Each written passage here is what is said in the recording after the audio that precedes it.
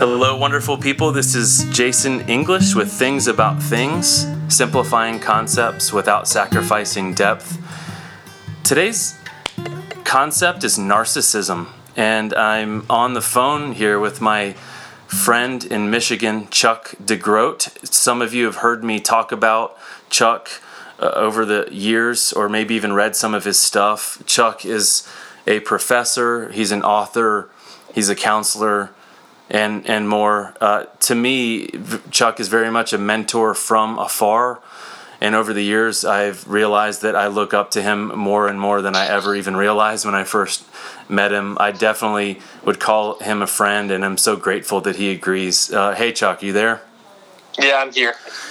Well, narcissism is the topic, but I hope that this kind of flows in lots of different directions as well. But thanks so much for being a part of this and sharing some of your wisdom with me and with us today. Yeah, man, of course. I also want to point out that some that have read my book might recognize this name as you wrote the foreword for my book, and I remember I was kind of even shaky when I asked you. Wow. Because I didn't want to kind of like take advantage of something. I don't know. I don't even really know how to put into words what was on my mind. But I'm just so thankful not only for you agreeing to write the foreword, but also for the intentionality of what you wrote. So thanks. Oh, man, it was so good. And I think so much of what we do sort of intersects in many different ways. And so it was just so fun to read that and to see sort of the depth and breadth of your understanding of the story of God, which I learned from. So thank you. Thanks, man, so much. Well, you have a book that just came out, When Narcissism Comes to Church, Healing Your Community from Emotional and Spiritual Abuse. And man, what a packed title! and Right. I'm part of the way through. I'm part of the launch team, and I'm part of the way through. And I want to read a quote that you open the book with. But before I read that, will you put into words your definition of narcissism? Oh, man. So we can go in so many different directions because it's as old as Genesis chapter 3 and that sort of shame-based grasping for the fruit. You know, Adam and Eve wondering, is God enough? Are we enough? Grasping for power, for control, for knowledge. And I think that narcissism, like proper, the diagnostic kind of language around it for a disorder, gets at grandiosity, gets at attention seeking, gets at a misuse or manipulation of power, lack of empathy, because we're so self-focused we can't see beyond ourselves. And then the diagnostic language kind of gets at like impairments. They say impairments of empathy or impairments of identity and intimacy, which basically means that your relationships and your work are going to be really messed up from this stuff. And that's not what it says in the clinical definition, but that's my way of saying it. Yeah, it's just narcissism, the disorder of narcissism, impacts every area of one's life and relationships and work. Wow. And I remember just from your reading your stuff as well as just listening to you talk about narcissism, I want to, from the get-go, maybe have you clarify for us that maybe we hear something like that and we're like, oh man, am I a narcissist? And you talk about narcissistic tendencies as opposed to an actual diagnosed narcissism. Can you explain the difference? Yeah, so when we use the word narcissism, and it's used a lot, right, for political figures and Hollywood stars and everything in between, we're sometimes not very careful with it. And the reality is that narcissism exists on a spectrum.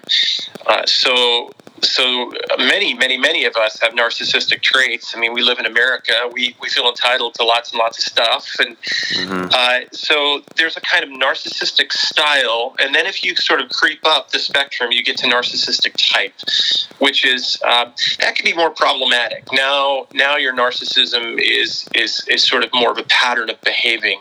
And then if you creep up the spectrum even more, it becomes narcissistic personality disorder. And this is where it's really a problem. and this is often where people say narcissistic personality disorder, narcissism, can't be fixed, can't be healed. Like, it's just, at that point, you're just kind of trying to mitigate damage. But I also talk about a kind of form of healthy narcissism, and that can be kind of controversial. But if you think about it, if we're raised well, we have a real healthy sense of self-love, the kind of self-love that leads to neighbor love. And just as it's not like inherently dangerous for your daughter to do a cartwheel and say, Daddy, look at me, I did a cartwheel. Like, she's not a narcissist. That is a problem if you're 45 years old and you're like, look at me, I preached the best sermon. Right? So I think that there is a healthy sense of self-confidence, self-compassion, self-esteem, self-worth that is worthy of a kind of like more robust sense of the word narcissism. It's just when it becomes a fixed way of relating in the world, and causes lots of problems in our relationships and our work and everything else. Yeah, and then your book with the subtitle about healing your community from emotional and spiritual abuse, narcissistic tendencies that end up becoming stronger and more powerful, so to speak, causing damage to others. It is a lot more extreme than just hoping to have your parent see you do a cartwheel as a child. It really starts to do harm towards others. That's right. And especially, go ahead. I was just going to say, can you describe, like this Thomas Merton quote that is in the opening of your book? This is basically a quote from him related to one with narcissistic tendencies, or how would you describe what that quote is? Yeah, so that's from New Seeds of Contemplation, which I think is just like his magnum opus, and he actually uses the word narcissism in there someplace, but he's getting at kind of like a basic egocentricity that is the mark of I think in that context, just a really lonely existence, because the narcissist, although he longs for esteem, attention, affection, he's ultimately a desperately lonely human being. And this can especially be the case among those who are religious leaders and pastors or rabbis or whatever the case may be, that those of us on stage talking about God and using the words of God can lead a very lonely existence, even in a sense outside of communion with God, or at least experienced that way. So it's a really tragic way of living, according to Merton. Yeah. So let me read this, and then we can talk about this as well as just kind of more of what you share in the book. So this is Thomas Merton from New Seeds of Contemplation, kind of referring to a hypothetical egocentric person. The pleasure that is in his heart when he does difficult things and succeeds in doing them well tells him secretly, I am a saint. At the same time, others seem to recognize him as different from themselves. They admire him, or perhaps avoid him, a sweet homage of sinners. The pleasure burns into a devouring fire. The warmth of that fire feels very much like the love of God. It is fed by the same virtues that nourish the flame of charity. He burns with self-admiration and thinks, it is the fire of the love of God. He thinks his own pride is the Holy Ghost. The sweet warmth of pleasure becomes the criterion of all his works. The relish he savors in acts that make him admirable in his own eyes drives him to fast, or to pray, or to hide in solitude, or to write many books, or to build churches and hospitals, or to start 1,000 organizations. And when he gets what he wants, he thinks his sense of satisfaction is the unction of the Holy Spirit. And the secret voice of pleasure sings in his heart, I am not like other men. Once he has started on this path, there is no limit to the evil his self-satisfaction may drive him to do in the name of God and of his love and for his glory. He is so pleased with himself that he can no longer tolerate the advice of another or the commands of a superior When someone opposes his desires, he folds his hands humbly and seems to accept it for the time being, but in his heart he is saying, I am persecuted by worldly men. They are incapable of understanding one who is led by the Spirit of God. With the saints, it has always been so. Having become a martyr, he is 10 times as stubborn as before. It is a terrible thing when such a one gets the idea he is a prophet or a messenger of God or a man with a mission to reform the world. He is capable of destroying religion and making the name of God odious to men. End quote. All right. Well, can you help me? This maybe even like a quick free counseling session. Why is it that when I read that, I go, oh my God, I think God saved me from being that.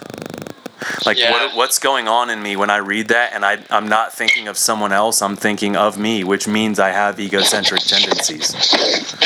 Yeah, well, I think that represents a basic honesty with yourself, Jason. And I have this sense sometimes that if we read a quote like this and we think of 10 other people, that's a problem, right? And I'll confess that as I read Merton, I think, oh yeah, that explains that person in my life, and that person in my life, and that person. But there is something really simple about this. You know, you get to the end and the language is pretty exaggerated, destroying religion, making the name of God odious to men. But, you know, right kind of like at the middle of it, if I remember right, you're talking about the person who writes books or builds churches and hospitals or starts an organization. Right? And that seems pretty innocent. Like, I think that sounds good. You know, probably good to start a hospital. That wouldn't be a bad thing. Right. So this is where it's just so subtle, and getting back to what you're asking about, I think the path, I guess the antidote to narcissism, I often say is wholeheartedness, to quote you and me in our respective writings, right?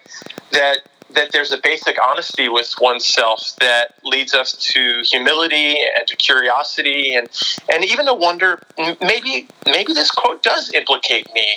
And that's okay, you know, like we don't have to hide in shame. Actually, then we can come out into the light. And that's really, like, in a sense, the definition of wholeheartedness is come out of the shadows and live freely before God, be known by God. Yeah. Oh, it's so good. So, next time we have a podcast conversation together, I want to talk about one of your other books, Wholeheartedness, which really kind of set me on a trajectory. And for me, I think that I actually have narcissistic tendencies for sure. And that a combination of brokenness and some sort of guidance of what it means to heal the divided self once it was broken. Once I realized the brokenness, I should say. It wasn't just like, oh yeah, man, I kind of suck sometimes. It was like, what does it mean to bring things whole together? So I would really next time like to talk about that wholeheartedness, healing the divided self. So why did you open your book, I mean, with that quote? It's before the table of contents. It's before the foreword. It's before the introduction. Why was that quote your opening of your book? Yeah, so I don't know. I was sitting in Ferris Coffee one day, taking a sip of nitro, and it just seemed to fit. And I think Merton deconstructs the human soul in a way that I think no one else does. I mean, he's just so brilliant, and for me has been sort of a mentor, a teacher, a sage from afar. You know, he died, 1968, I think, but his writings have been so important to me. And there's something about that, the subtlety of that quote. I mean, he makes his way, you read it so beautifully and so gently because it seems so innocent, you know, and there he is, a picture of a man who gets some feedback and he just kind of folds his hands and takes it in.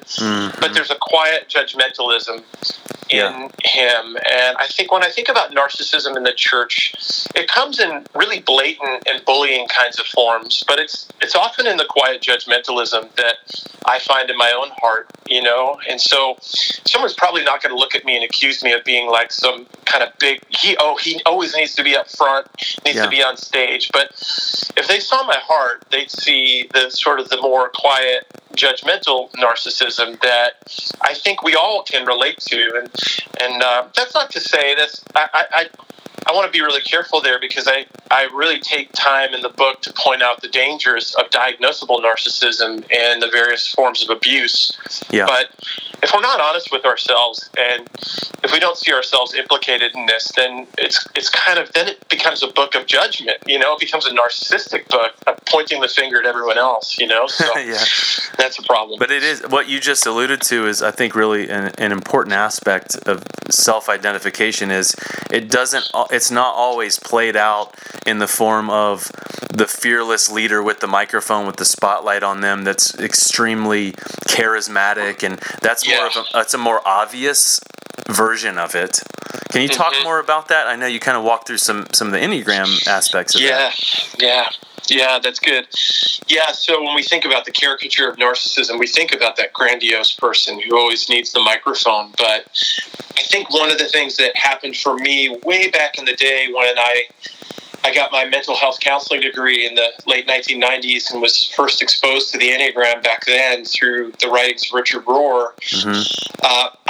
In my work with people, I started to see the intersection of these things, and so I'd be working with someone who I'd say, there are some features of narcissism here, but this person isn't like the classic, like people might say, an Enneagram 3 is kind of more classically narcissistic. And no, not at all, actually. This is a person who might identify with Enneagram 9 energy. And, this isn't an Enneagram conversation, and people might not even understand that language. But the basic idea is that there are kind of 9 personalities or faces that I put to narcissism in the various ways that it shows up.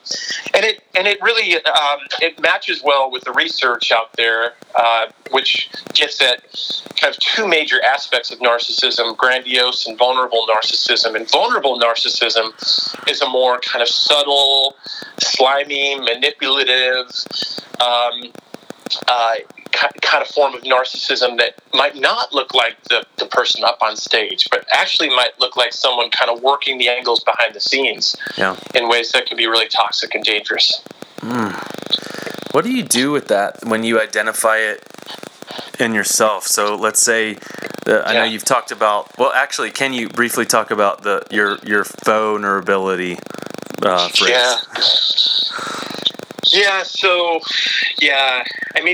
So vulnerability, F-A-U-X, not vulnerability, but vulnerability is an aspect of narcissism that I've seen show up over the last, maybe decade or so, or maybe a little bit more. But we talked about sort of classic attributes of a narcissistic leader.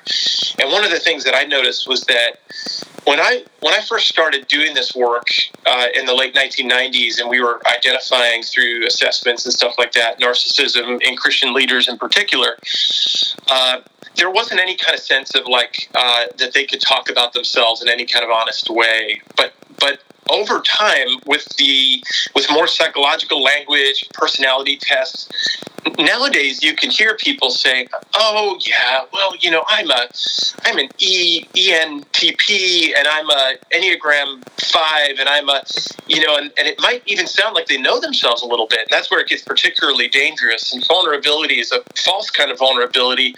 It says, "Oh yeah, I know I'm a sinner. We all sin. Of course, I have blind spots." But it ends up being a person who isn't really willing to dig in and actually put specific words to that sin. This is how it shows up in my relationships and how I hurt people. It's more a general sense of trying to convey to you that he gets himself, but he really doesn't, if that makes sense. Yeah. So let's say it's, for me, this is so complicated when I think through the moments where maybe I was vulnerable and open, but I might identify a certain part of myself that actually was pretending to be vulnerable, and I didn't know it when I was saying it. I realized it afterwards. Can you give some advice of how to process that after the fact? Yeah, so this gets back to what we were talking about earlier, and the importance of curiosity and humility and self-awareness. And I think some of what ends up happening in this conversation is we all kind of see ourselves, and this is what's happening with the book too, which is kind of cool. Yeah. We all kind of see ourselves implicated in this, and then we catch ourselves in the act. And you know, I felt it the other day when I was kind of just seething with a kind of quiet anger at someone, like on the interwebs, you know, on Twitter of all people. This isn't even a person in front of me, you know. Sure. But my anger can like carry across miles and great distances, you know. Yeah. And a kind of quiet rage within me and judgmentalism of this person, and just kind of not even aware of it in the moment. Here, you know, I've been through a lot of therapy and done inner work, but it felt good, and it actually felt powerful. And that's the thing about any form of narcissism. It's kind of like an addiction. It's intoxicating. It gives you a sense of power to name, to caricature, to label, to judge. And then, you know, right after that, there was this sense of, oh God, wow, that is so powerful. And I didn't even want to come out of that. I actually felt like drugged up. Like I felt pretty good feeling powerful. And it's sort of after the fact, I want to ask myself, so what was that about? You know, where have you been today? What did you need in that, Chuck? You know, how does that come out of my own unique story of shame and insecurity and a need for power? And a need for esteem, and a need to be seen, and a need to be right, and all those kinds of things, you know. So it led to a kind of honest inner conversation. But my goodness, I didn't want to get there because the high from it felt so good. Oh man. So I think we're overlapping with some wholeheartedness talk, because I think this concept of wholeheartedness is. It seems so much more accessible to me than what I was kind of fed for years, which is like if you identify something about yourself that isn't ideal, you're just supposed to not do that thing anymore, you know? Yeah, that's right. Yeah. And wholeheartedness is more of like bringing it all together in the light and realizing that it is a part of you. It is not your true self, but it actually is a part of you and part of some of your tendencies, and acknowledging it. And that's so helpful, instead of just like, oh, sometimes I'm an only child. I was the look at me doing a cartwheel, and like everyone stopped and looked, you know.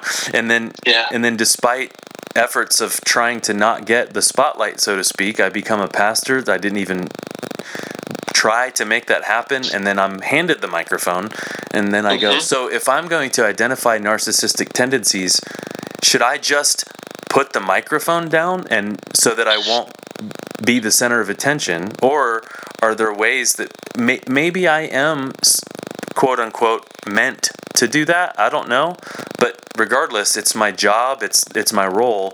So how can I, instead of like literally just putting the microphone down and walking away, admitting I have some of these ego things messing with me and making decisions that are not going to create this continued cycle of emotional and spiritual abuse to do more damage, but also knowing I'm still a person that will hurt people.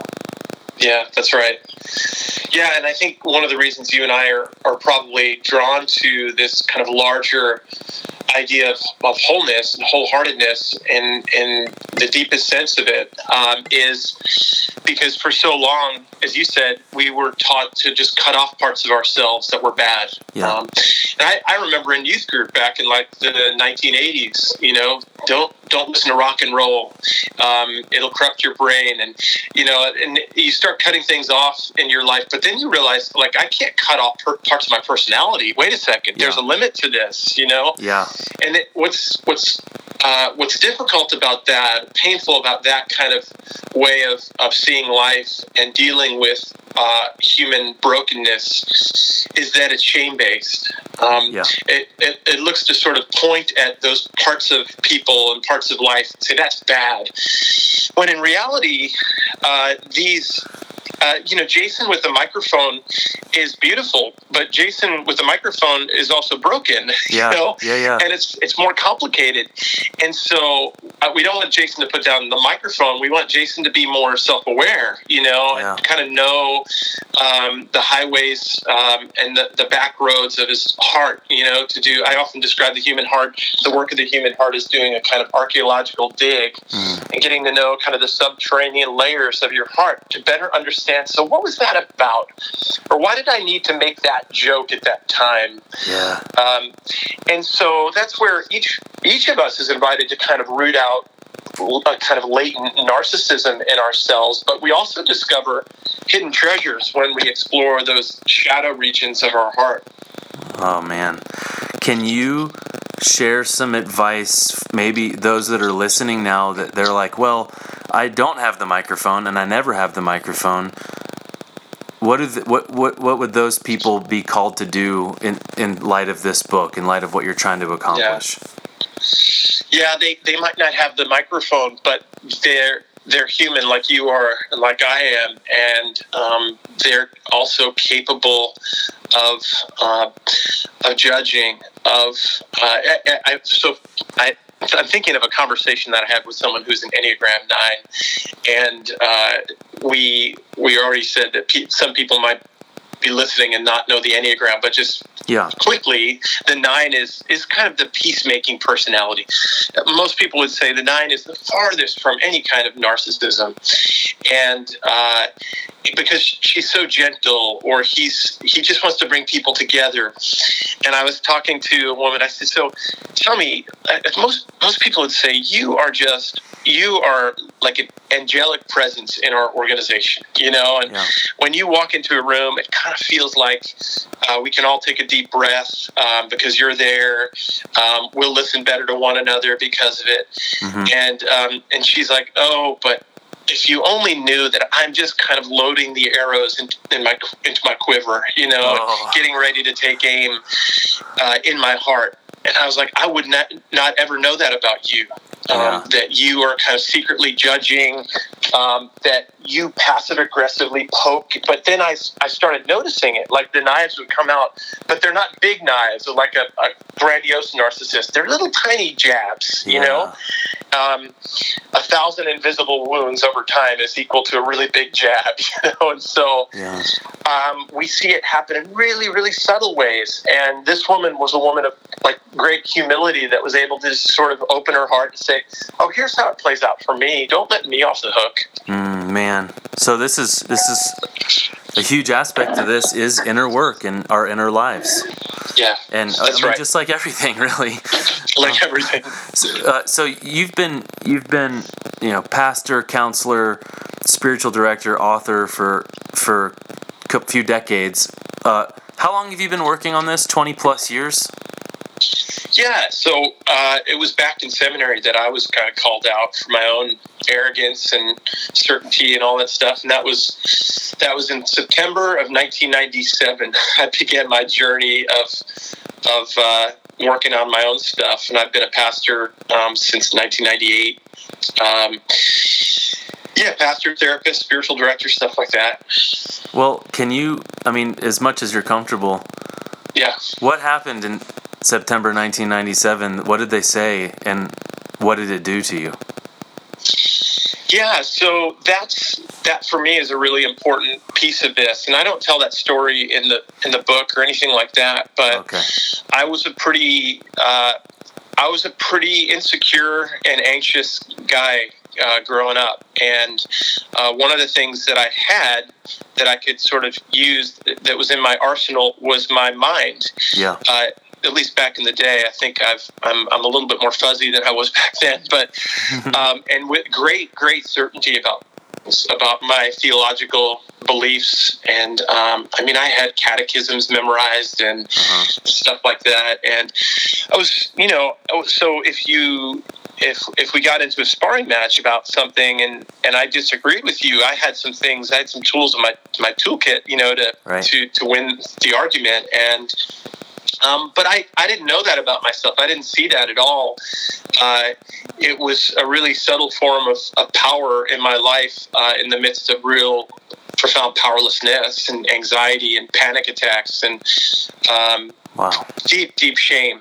And so it was Gary Rupp, a professor of mine, who I didn't like this guy at all. I used to sit in the back row of his classes and think, this is just a bunch of junk, all this self-awareness stuff.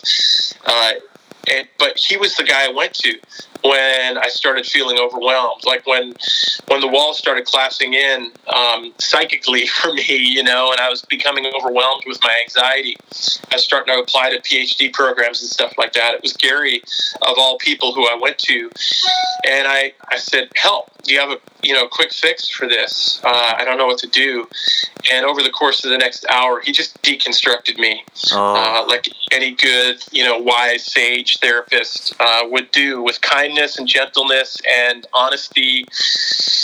And what's really interesting is that a number of years later, I became an adjunct at that school, and I took the office that he occupied.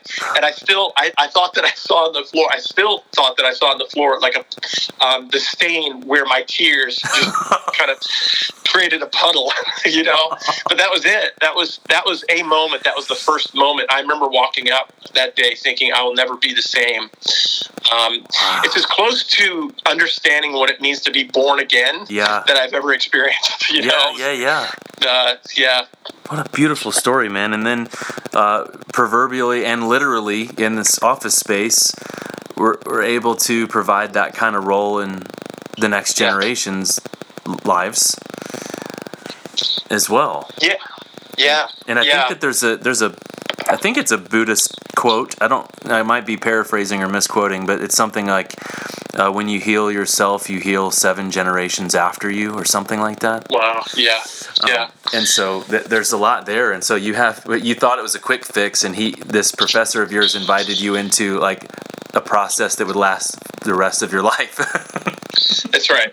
Right. That's so good. It wasn't like that day I was healed, but it opened me up to the conversation at least, right? And then, as you know, you just peel away layer after layer. And just January of this year, I had two different spiritual directors punch me in the nose, like just really good, really hard, really like they saw stuff that I didn't see, and it's still happening, right? Still seeing waking up to blind spots and stuff like that. So, yeah. Well, you've kind of defined narcissism and talked about this inner work and the vulnerability phrase.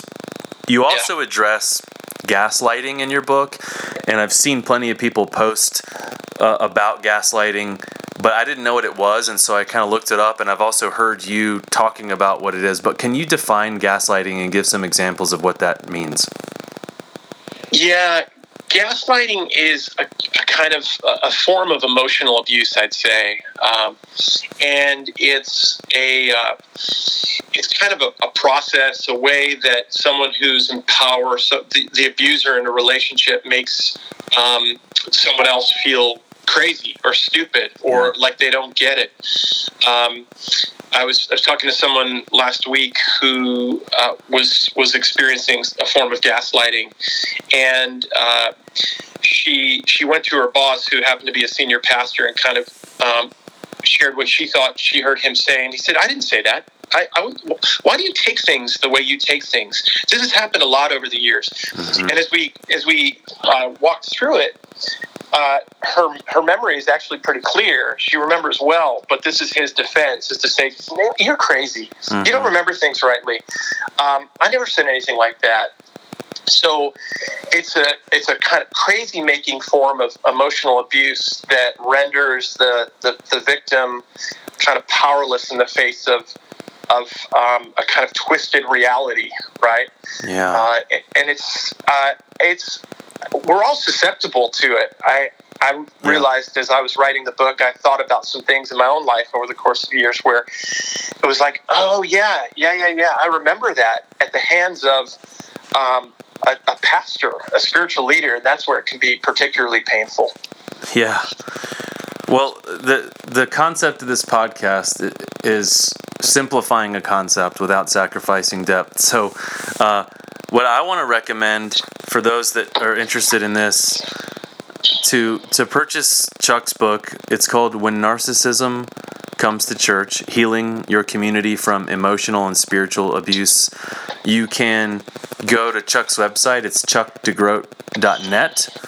You can also find his book on on all the online platforms, Amazon, all that stuff, and you can find it there. But Chuck, can you try? This is probably the toughest question after all of your research and decades and then months and months of writing. Can you try to simplify the concept for us of how we can heal this abused world that we're in from narcissism? Yeah, so I think it will always be with us because it's as old as Genesis chapter 3, and it's just a kind of a part of the story. You and I participate in our own ways in it, but I do think that as we talked about earlier, I said wholeheartedness is an antidote. And what I mean by wholeheartedness is going on a journey of waking up to oneself and one's own complexity and one's own complicity, too, in the brokenness of the world. I don't expect that. I've been a pastor in 2 different churches, and I've led a lot of different people in different spaces. And I never ever expect that there'll be some moment where someone is like healed, and so they're not egocentric anymore. Yeah. Of course not. I do hope for humility. I do hope for, like, when I step on your foot, that you tell me that hurt. You stepped on my foot and that hurt, and I can say, tell me about that. I'm really sorry that I hurt you. Mm-hmm. Instead of saying, saying, you always say that I step on your foot, but I never step on your foot, Yeah. Or humans step on each other's foots all the time in life, and like generalize it. Yeah, generalizing it, right? But actually moving toward a basic honesty with ourselves where we can own how we hurt one another and how we're complicit, even at a systemic level.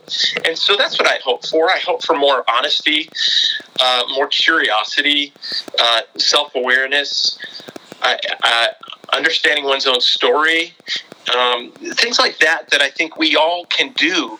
This isn't, it's not hard. It's harder maybe on a systemic level, because when we talk about narcissism in organizations or systems, it really requires a kind of dismantling of it by a group of people. And when you prize your organization or your theological system or your institutional polity or policies and set them up as idols, it's really hard to tear down those idols. It's hard enough to do your own self-work. It's a lot harder to do it in the context of a large organization or denomination or political system even, So it takes courage, right? Yeah. It takes a lot of courage. It takes honesty. It takes moving toward disruption and painful conversations, and a lot of us run away from those kinds of conversations. Yeah. And not least the painful conversations with your own self and parts of you that will resist this, parts of you that like their egocentricity. Yeah. So, it's complicated. Well, thanks. And thanks for doing this work with so many people, including in your own heart. I know that there has to be, well, I don't know, but just from my experience in pastoral work, I'm sure as a therapist, there's got to be some sort of exhaustion that can come from processing this with people.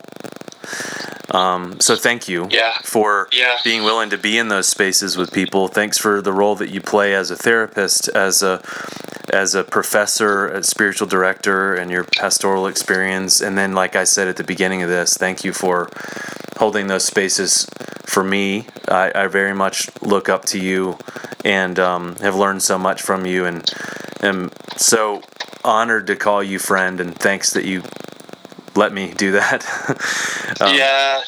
Thank you. Yeah. And I'm grateful. I'm grateful for you, Jason, and for your work and your humility. And I get to listen to your sermons from a distance and learn from you. And so there's an immense mutuality in this. So I'm grateful for you. Well, everyone who's listening, I really recommend you get his book, When Narcissism Comes to Church. You can go to chuckdegroat.net, and that's spelled DEGROAT, so chuckdegroat.net. And we're going to have a follow-up conversation about wholeheartedness. So if you heard us talking about that and not quite sure what all that means, we're going to go into that in another podcast conversation.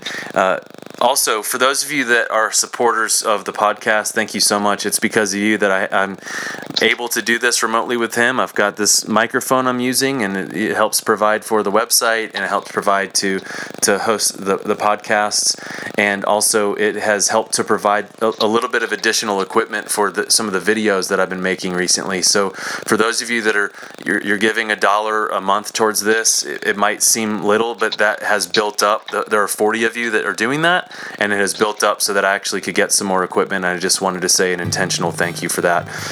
It has gone a long way. And so please go to chuckdegroat.net, and you can also go to thingsaboutthings.com for more things.